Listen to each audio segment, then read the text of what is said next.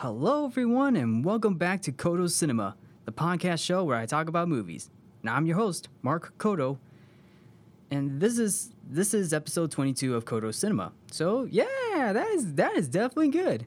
So, anyway, I forgot to mention last week that I'll be doing a podcast once a week throughout the summer until the end of July, because I'm actually here for a summer internship with WEIU. So basically, you'll probably see more podcast episodes of Codo Cinema. So yeah, that'll be fun. A summer podcast. So anyway, on to the episode. So to start off, a lot of people have grown up watching a lot of fantasy movies in your childhood days, right? That is true, and to be fair, that is very common because we all seen a lot of fantasy movies like Harry Potter, The Lord of the Rings, The Hobbit, Willow, The Princess Bride, Fantasia, even superhero movies like Thor, Doctor Strange, among many other fantasy movies. Yes, even the TV show Game of Thrones. I only saw the first episode, by the way. For fantasy movies, Disney is known to create many great fantasy stories, or should I say, Disney movies based on fairy tales. The fantasy movies the fantasy stories that we grew up as kids, right? While Disney isn't the only film studio to create fantasy movies, and we can agree that studios like Warner Brothers, Universal, 20th Century Fox, among many other studios, can make great fantasy movies too. That also goes with Pixar, because Pixar is one of the film studios that comes to my mind. And while they don't have a really huge track record of fantasy movies, although they do create great animated movies, however, one of the fantasy movies that Pixar has made is, you guessed it, Onward. Yes, I also mentioned Onward on my top 10 movies that are being pushed on demand or pushed to another release date on last week's episode due to, you know what, COVID-19. But anyway, I'm going to review Disney Pixar's Onward.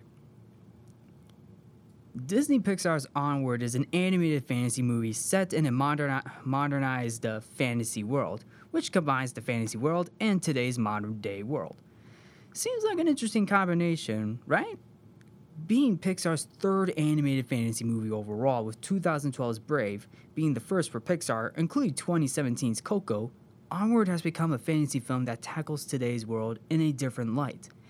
Before the movie came out, a lot of people thought the movie would be interesting to watch, despite the modern world adding to the fantasy world. The setting is creative, bringing a sense of imagination. I mean, hey, we all have fantasy imaginations in our mind, so that's something that we all grew up with as kids. The film also includes characters with the voice talents of Tom Holland, Chris Pratt, Julia Louis-Dreyfus, and Octavia Spencer.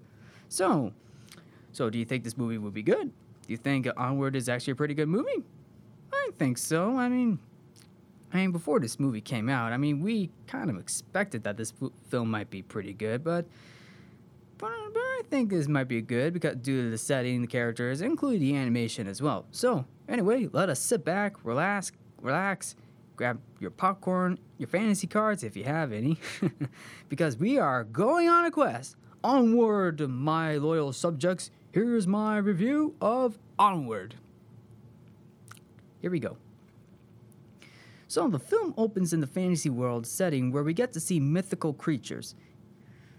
Mythical creatures including the centaurs, the half man, half goat, fairies, elves, men, dwarves, and elves. Maybe the humans were probably in Lord of the Rings or something. I don't know.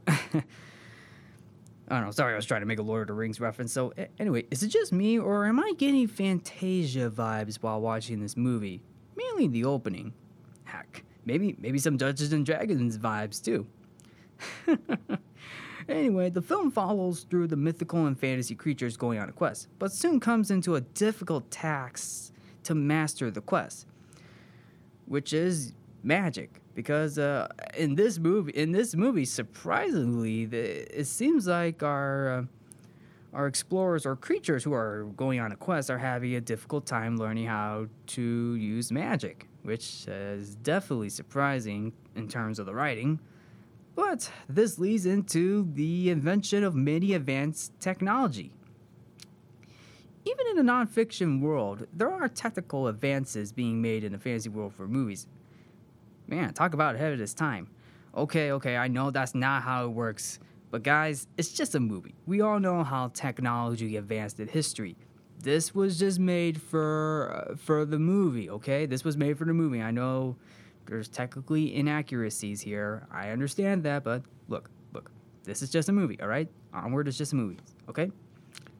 Okay, so anyway, many years later, we get to see the fantasy world in a modernized suburb with technology advancements. Like I said, it's definitely creative for a movie. So we get to meet our main characters who turn out to be elves, or should I say elvish characters, named Ian Lightfoot, voiced by Tom Holland, who is a 16-year-old elf who is basically in high school and is also who's low on self-confidence, and he lives with his older brother Barley Lightfoot, voiced by Chris Pratt, who is somewhat of a fanatic and the elf who remembers the past of the fantasy world, who also lives with their mom named Laurel, voiced by Julia Louis-Dreyfus, who you may actually recognize her from Disney Pixar's Bug's Life. She played a Princess Ada in Bug's Life. So you may actually remember her from that movie. And of course, Seinfeld. Can't forget that. So basically, Laurel lives with her boyfriend, who turns out to be a centaur named Colt Bronco, voiced by Mel Rodriguez. Huh, I guess someone is a Colt and Bronco fan, huh? I mean, like I said, the fantasy world is definitely creative, but there is a bit of a minor problem, but bear with me, please. The character design for Ian Lightfoot throws me off guard a lot. I mean, don't get me wrong, I love Tom Holland in this movie, and I think he did an amazing job with the voice work in this movie. It's just his design, because his design looks like more like Linguini for Ratatouille combining something from the Smurfs. Like, I mean, yeah, I get it. He's an elf. I mean, elves have different designs, but the design itself literally throws me off. It kind of does throw me off. I mean, in respect, I get it that they probably took a lot of time with the design, but I mean, we could have got a little bit of a better design. I mean, look, I get it. This is different, okay? This is just my opinion, all right? That's just my opinion, all right? All right. So anyway, or it could be the fact they're living in the mushrooms that he lives in kind of gave it away. Wow, this is like a little bit of a Smurfs reference, because Smurfs do live in mushrooms as well. So anyway, that is just my minor flaw of this film. That's just my minor flaw. I know everybody else probably has a different opinion too, so yeah. So anyway, the film also goes into a moment where Barley was caught by the police for protecting an ancient historical fountain from the past that will soon be erased. I'm going to be honest with you, removing history is letting the past die because of how today's society is overshadowing the past. I'm pretty sure that moment alone was taken from the "Let the Past Die" quote from Star Wars Episode 8: The Last Jedi. I guess somebody's been taking notes here. But in this movie, Ian's trying to celebrate his 16th birthday by trying to do new things, which is basically making a list of things to do. What new things should I ask? Well, trying to hang out with new friends and inviting them to his birthday party and learning how to drive. Actually, that's one of few things on this list, learning how to drive. Although that ends in embarrassment for Ian, especially when his older brother Barley drives in his van called Guinevere as he's trying to pick him up from school, and then embarrasses Ian. High school. Yeah, high school can be hit or miss at times, especially when it comes to siblings. But hey, sometimes it can be a bit embarrassing too. So yeah. So anyway, later that night, Ian gets a surprise birthday gift from his deceased father named Wilden. And can you guess what birthday present it is? Well, it turns out to be a magical staff, and along with a phoenix gem and a letter from his father that tells him that he can wield the staff and see his father again for one day, which is technically 24 hours. Yeah. That is basic. Well, the spell itself is a visitation spell, FYI. So, Ian uses the staff and the spell begins to casting the spell to bring his father back. Although, one problem is, he lacks in the magical skills. Yeah, I get it. He's technically new to this. Although before that, Barley was trying to use the magical staff, but it wasn't able to do it. So it looks like Ian was worthy enough to wield the magic staff. Am I getting a Thor reference right here? Because it seems like Ian was more worthy to use the staff in Onward. Okay, that's just probably my point of view. But anyway, Ian lost the focus of the staff, but the only lower half of his father's body was able to appear, which is his legs. And this also brings up a question: are you sure the Phoenix gem that he was using wasn't an Infinity Stone? Are you sure? Because I'm pretty sure Thanos would have wanted that gem because it may have an Infinity Stone in it. Okay, maybe not. I mean, I'm joking around it, but okay, maybe not. But anyway, Ian and Barley notice it, and they can only see half of their dad but the other problem is the Phoenix gem is destroyed. Oh my God, the gem is destroyed. Better call on Thanos to rewind time with the time stone on the gauntlet. So the only way for Ian and Barley to see their dad again and find a new gem is to, you guess it, go on a quest. So pack your things and grab your magical staff and stuff because we are going on a quest. Well, before they left, Ian makes a list of things that he wants to do with his dad once the upper half of his body is lifted, or should I say, appear. So Ian, Barley, and the bottom half of their father, Wilden, begin their quest for the gem by driving in the Guinevere van to the tavern, which turned out to be a family restaurant, so they can meet up with a manticore named Corey, voiced by Octavia Spencer. And for those of you who don't know, the manticore is a part lion, part dragon, part scorpion-like creature. Well, in this film, I mean, there has been different versions of manticores in history for fantasy or for myth. So anyway, Ian and Barley are trying to figure out where to go for the new gem with Corey's help from a surprisingly kids menu, but soon realizes that her life right now working in the restaurant is technically boring. And I'm going to be honest with you, Octavia Spencer as the Manticore is probably one of the best parts in this film, because she literally gives it all by bringing in a lot of good moments, particularly the moment where she accidentally burns down the tavern, but soon teams up with Ian and Barley's mom, Laurel. Well, that will be throughout the movie, but the Manticore forgot to tell Ian and Barley about the curse that will be awakened once they find the gem. And when I'm talking about curse, I am talking about a certain curse. What kind of curse, you may ask? Technically, you'll probably find out sooner or later. But hey, maybe accidentally waking the dead with an army of skeletons coming by? No, that probably would never happen. Not in a Disney Pixar movie, probably. Okay, maybe. Oh wait, that's right. Pirates of the Caribbean did that. So anyway, on top of that, the Manticore and Laurel drove to an antique store to reclaim the Manticore's old sword.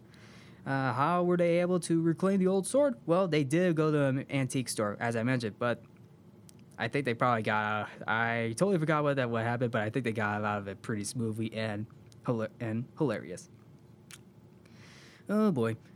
Okay, so after the burn down of the tavern, Ian and Barley set off again to Raven's Point, which came from the map that the Manticore gave them. Along the way, the van has ran out of gas, which gave Barley an idea for Ian to use the magic staff to make a huge gas tank, which is I don't know how to describe it, but I think it's one of those gas pumps that you have, like where it's full with a gallon of gas or something, and then you fill it up in the car, which is basically not at a gas station, but once you fill it up and then go to the gas station or something.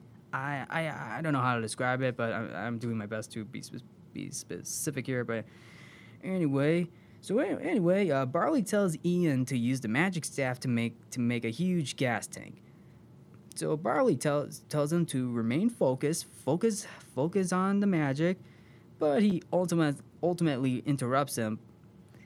And Ian accidentally shrunks Barley to a size of a Smurf.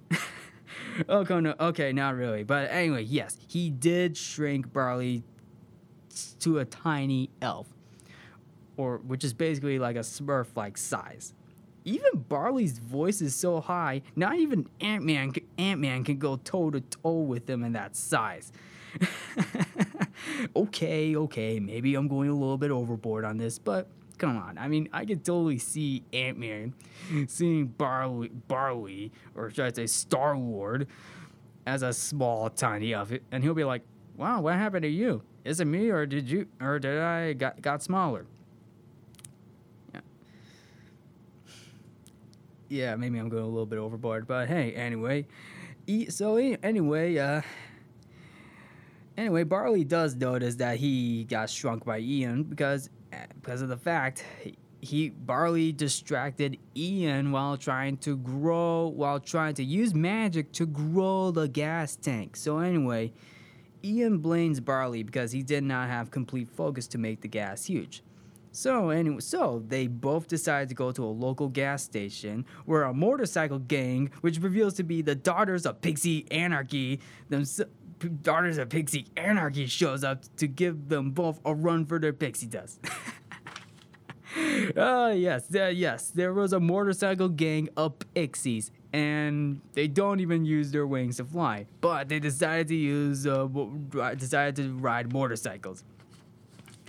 Anyway, move over, Pixie Hollow. These motorcycle pixies don't mess around. Oh boy, I'm sorry. That moment was definitely hilarious to see a motorcycle gang of pixies riding motorcycles instead of flying. I mean, that is so hilarious at the same time. So anyway, this leads into a car chase where the pixies are chasing them down on the freeway after Ian and Barley and their father accidentally knocking over their motorcycles while filling up the van.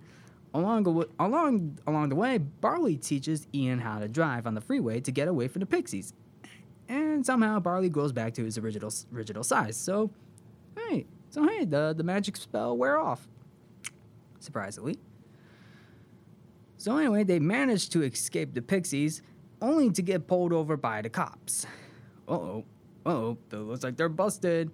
Although they trying to find a way to help distract the cops. So anyway, Ian and Barley decided to use a magic spell to disguise themselves as Colt Bronco. Through some funny but sometimes often cringing and unnecessary writing, Barley and Ian were able to get out of this pretty well, but only for the cops to ask Colt Bronco about Barley being a screw-up, which definitely upsets Barley. Okay, yeah, that was definitely a question that was brought up. And if you kind of think about it, if you remember the opening where Barley kind of got arrested for trying to protect ancient historical fountain, that's basically trying to remember the past. But somehow they want to remove it. So technically, I'm definitely surprised how those cops knew about that. Even though, yeah, maybe every cop kind of knows about it, but that's just probably my point of view. So anyway, And come to think of it, it is interesting on the fact that Barley is somewhat of a screw up in this movie. I mean, you see a few scenes where he kind of screws up and embarrasses Ian a little bit, but anyway, I think it's the fact that he misses what life with magic was all about. The reason why, because he missed the original life of magic, is because he wants to learn more of magic instead of not learning magic in today's society that he's living in now. And come to think about it, I mean, like, in this movie, you rarely see any magic in this movie. Besides Ian and Barley learning how to do that, none of the mythical creatures or characters in this movie don't even know magic. They probably didn't even know about that because magic has been overshadowed at the time in this film, which is definitely off-putting at times. But hey, anyway, yeah. So anyway, another reason is that their father Wilden, learned magic at the time before his death. It is hard to, sometimes it is hard to accept reality because society was different back then. And that is how Barley feels in this movie, trying to remember what reality was like back then, before society took over.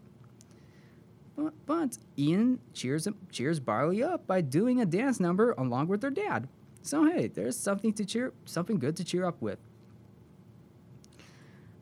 After that point, the trio continue their quest to Raven's Point as they come across a drawbridge that can be drawn from across, to which Ian has to use the staff to walk across.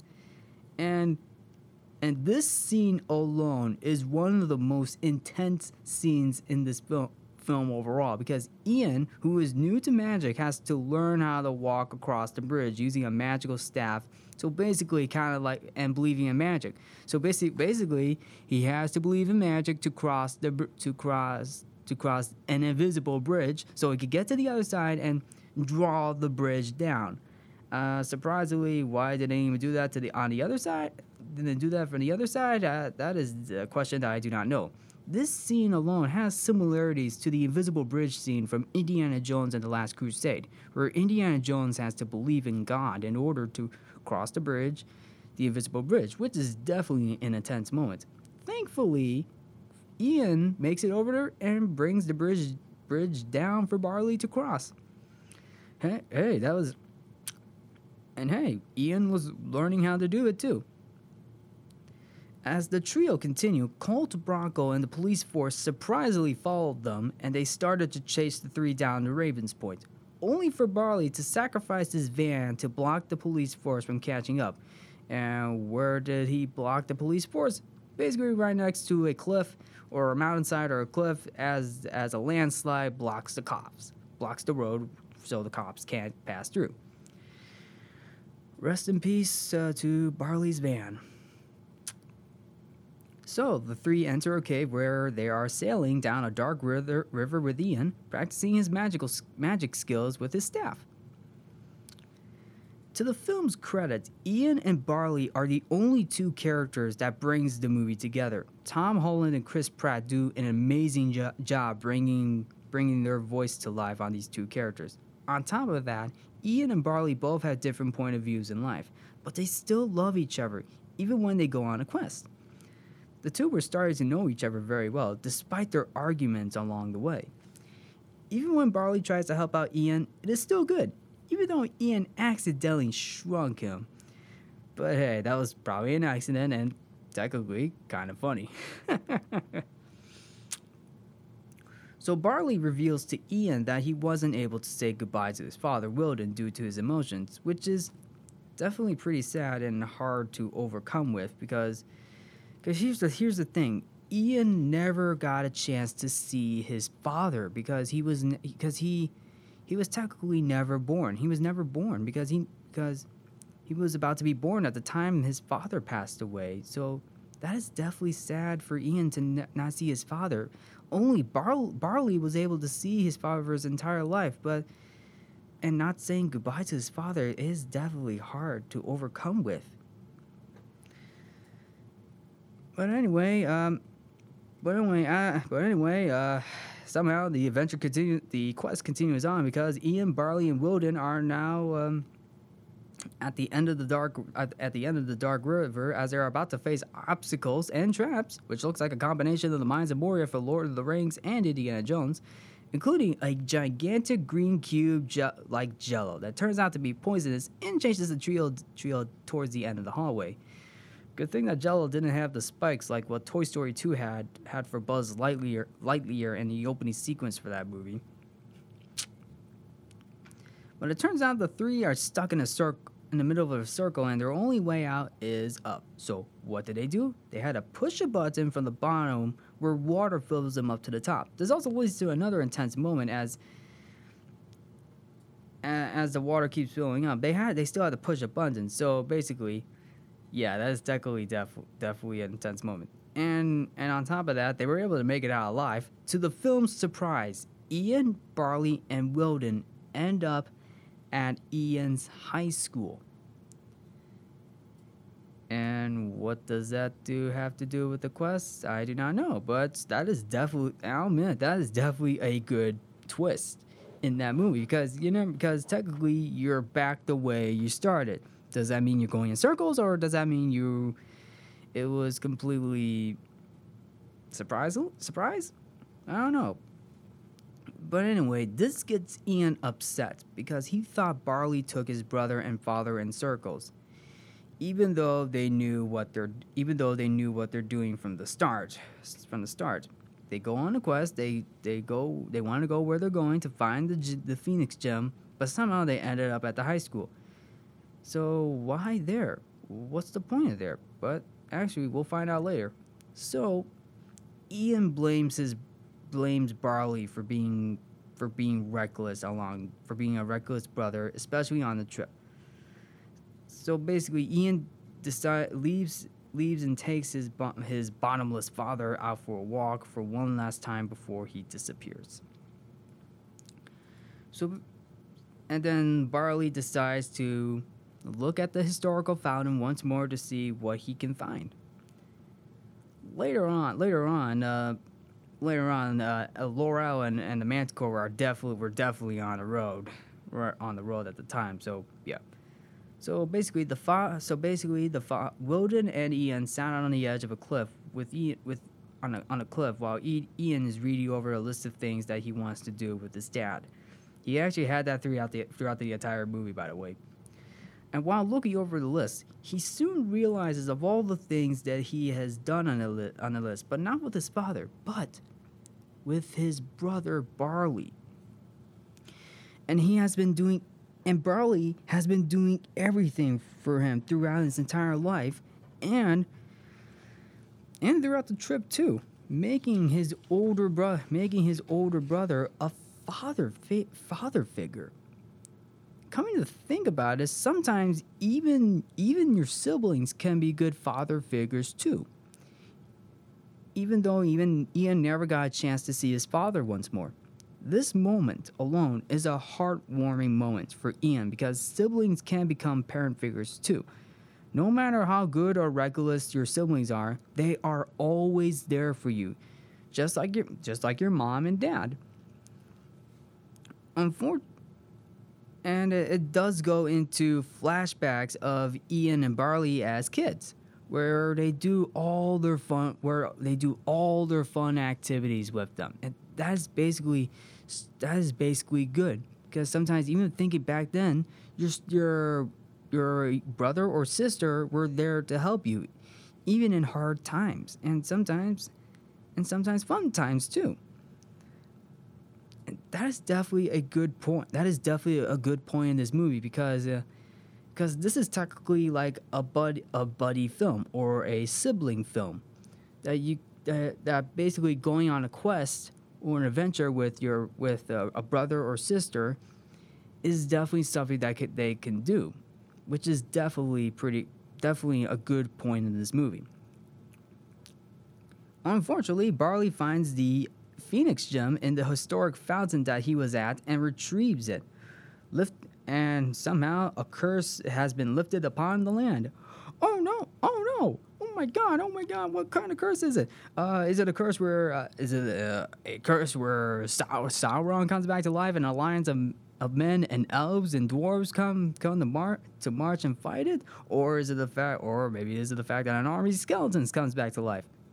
Technically, I don't know if that's how it works, but anyway, the curse itself turns out to be a golem-like dragon with bricks, bronze, and rubble from Ian's high school.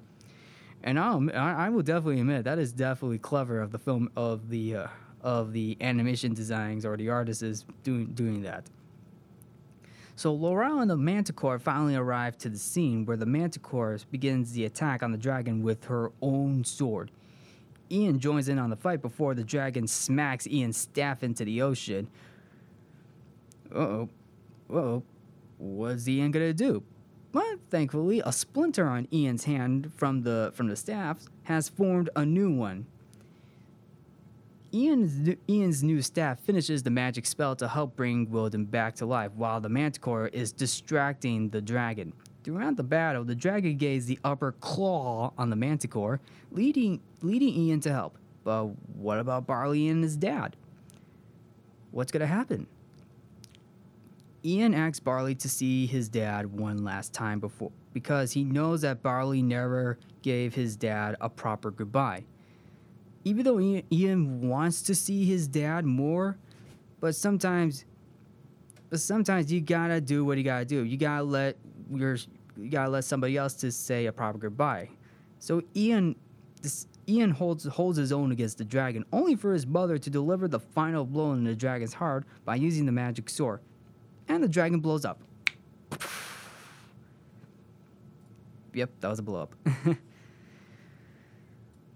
Ian somehow trapped in all that rubble from the dragon's destruction, but he sees Barley and his dad in his final form through a small opening of the rubble. And I will admit, the scene alone with Barley and his dad, Wilden, is probably the moment where I almost cried during that moment, because it's definitely a heartwarming moment. I'm sorry. I'm sorry. Oh, jeez. I mean, I wanted to cry. I did want to cry, but it's definitely a heartwarming moment because Barley was able to see his father again for one last time because they only had 24 hours to see him, but hey, at least at the last minute, they were able to see him again at the last minute. Even though Ian never got to say goodbye, he was able to see him through a small opening. He was able to see him, even though he was happy to see him, but even though he never got a chance to talk to his father. And then he disappears. Oh, God. Excuse me. Please excuse me. I'm sorry. I can't hold it in. I'm sorry.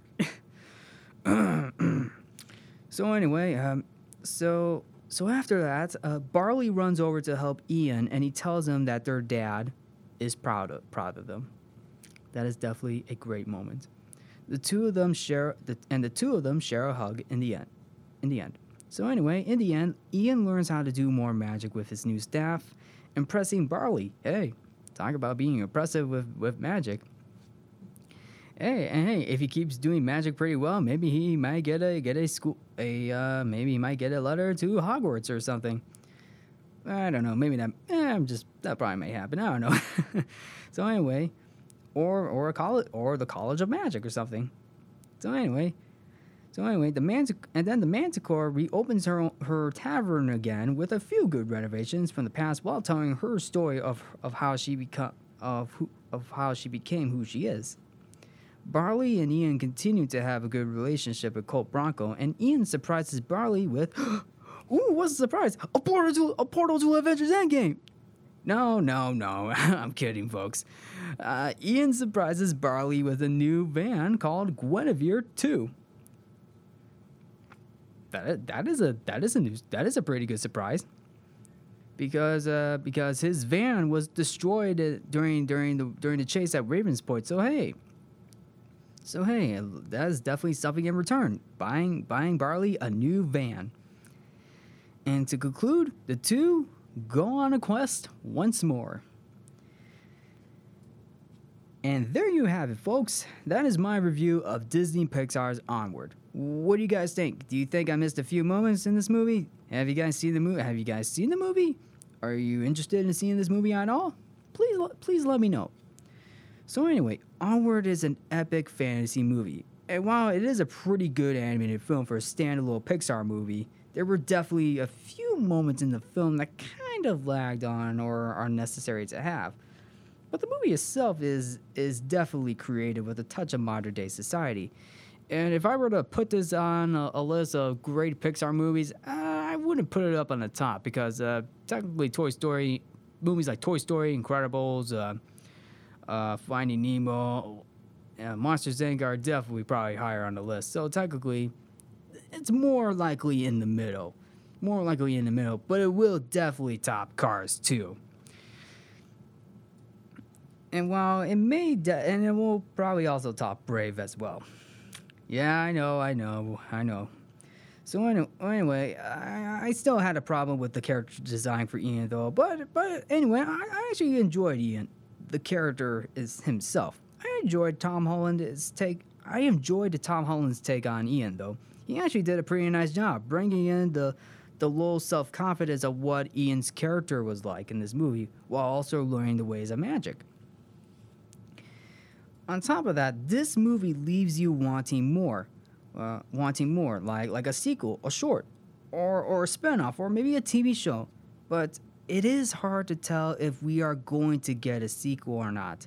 And here's the reason why. COVID-19. COVID-19 had a huge impact on all the movies, on a lot of movies, especially with Onward, because Onward came to theaters on March 6th with high expectations. But with COVID-19 hitting the area, it interfered the box office, making over $100 million on a budget between $175 to $200 million, which is definitely a low point in the box office, making Onward a box office bomb. And this wasn't the first Pixar movie, too. Another Pixar movie called The Good Dinosaur also had a similar problem at the box office, making over $330 million on a budget of $175 to $200 million, which is basically a similar budget to what Onward had. But that movie, The Good Dinosaur, wasn't enough to turn a profit, despite critical acclaim. And Onward was definitely critically acclaimed, too. It was definitely a good movie, a hit with audience and critics, but it wasn't enough to make it at the box office because of COVID-19. Onward was moved to Disney Plus 2 weeks later after its initial release. Unlike The Good Dinosaur, though, Onward tried to tell a great fantasy story that focuses on two elf brothers going on a quest to bring back their father, and it has a great message on what it means to be there for each other. Tom Holland and Chris Pratt as Ian and Barley are definitely great in this movie, bringing in the chemistry that this film needs. Even Octavia Spencer as the Manticore is great too, especially how she accidentally burns down her tavern and fighting off the Golem Dragon. Now, her fighting off the Golem Dragon was definitely amazing. Kids and adults who have seen the film can relate to what the film is talking about and understand the message that is going on, and that is definitely a common theme in many Pixar movies, because many Pixar movies have different types of great messages. And it is hard to tell if we are going to see more of Onward. With low expectations at the box office and COVID-19, you may never know. There may be more opportunities for Onward to move forward for new ideas in the future. But only time will tell. I will say this. Onward is a movie to watch. And I actually really enjoyed this movie with a lot of great moments. So I say Onward is a movie to watch. Thank you for tuning in to Codo's Cinema. I'm your host, Mark Codo. Remember to watch movies, and as always, stay positive. Bye.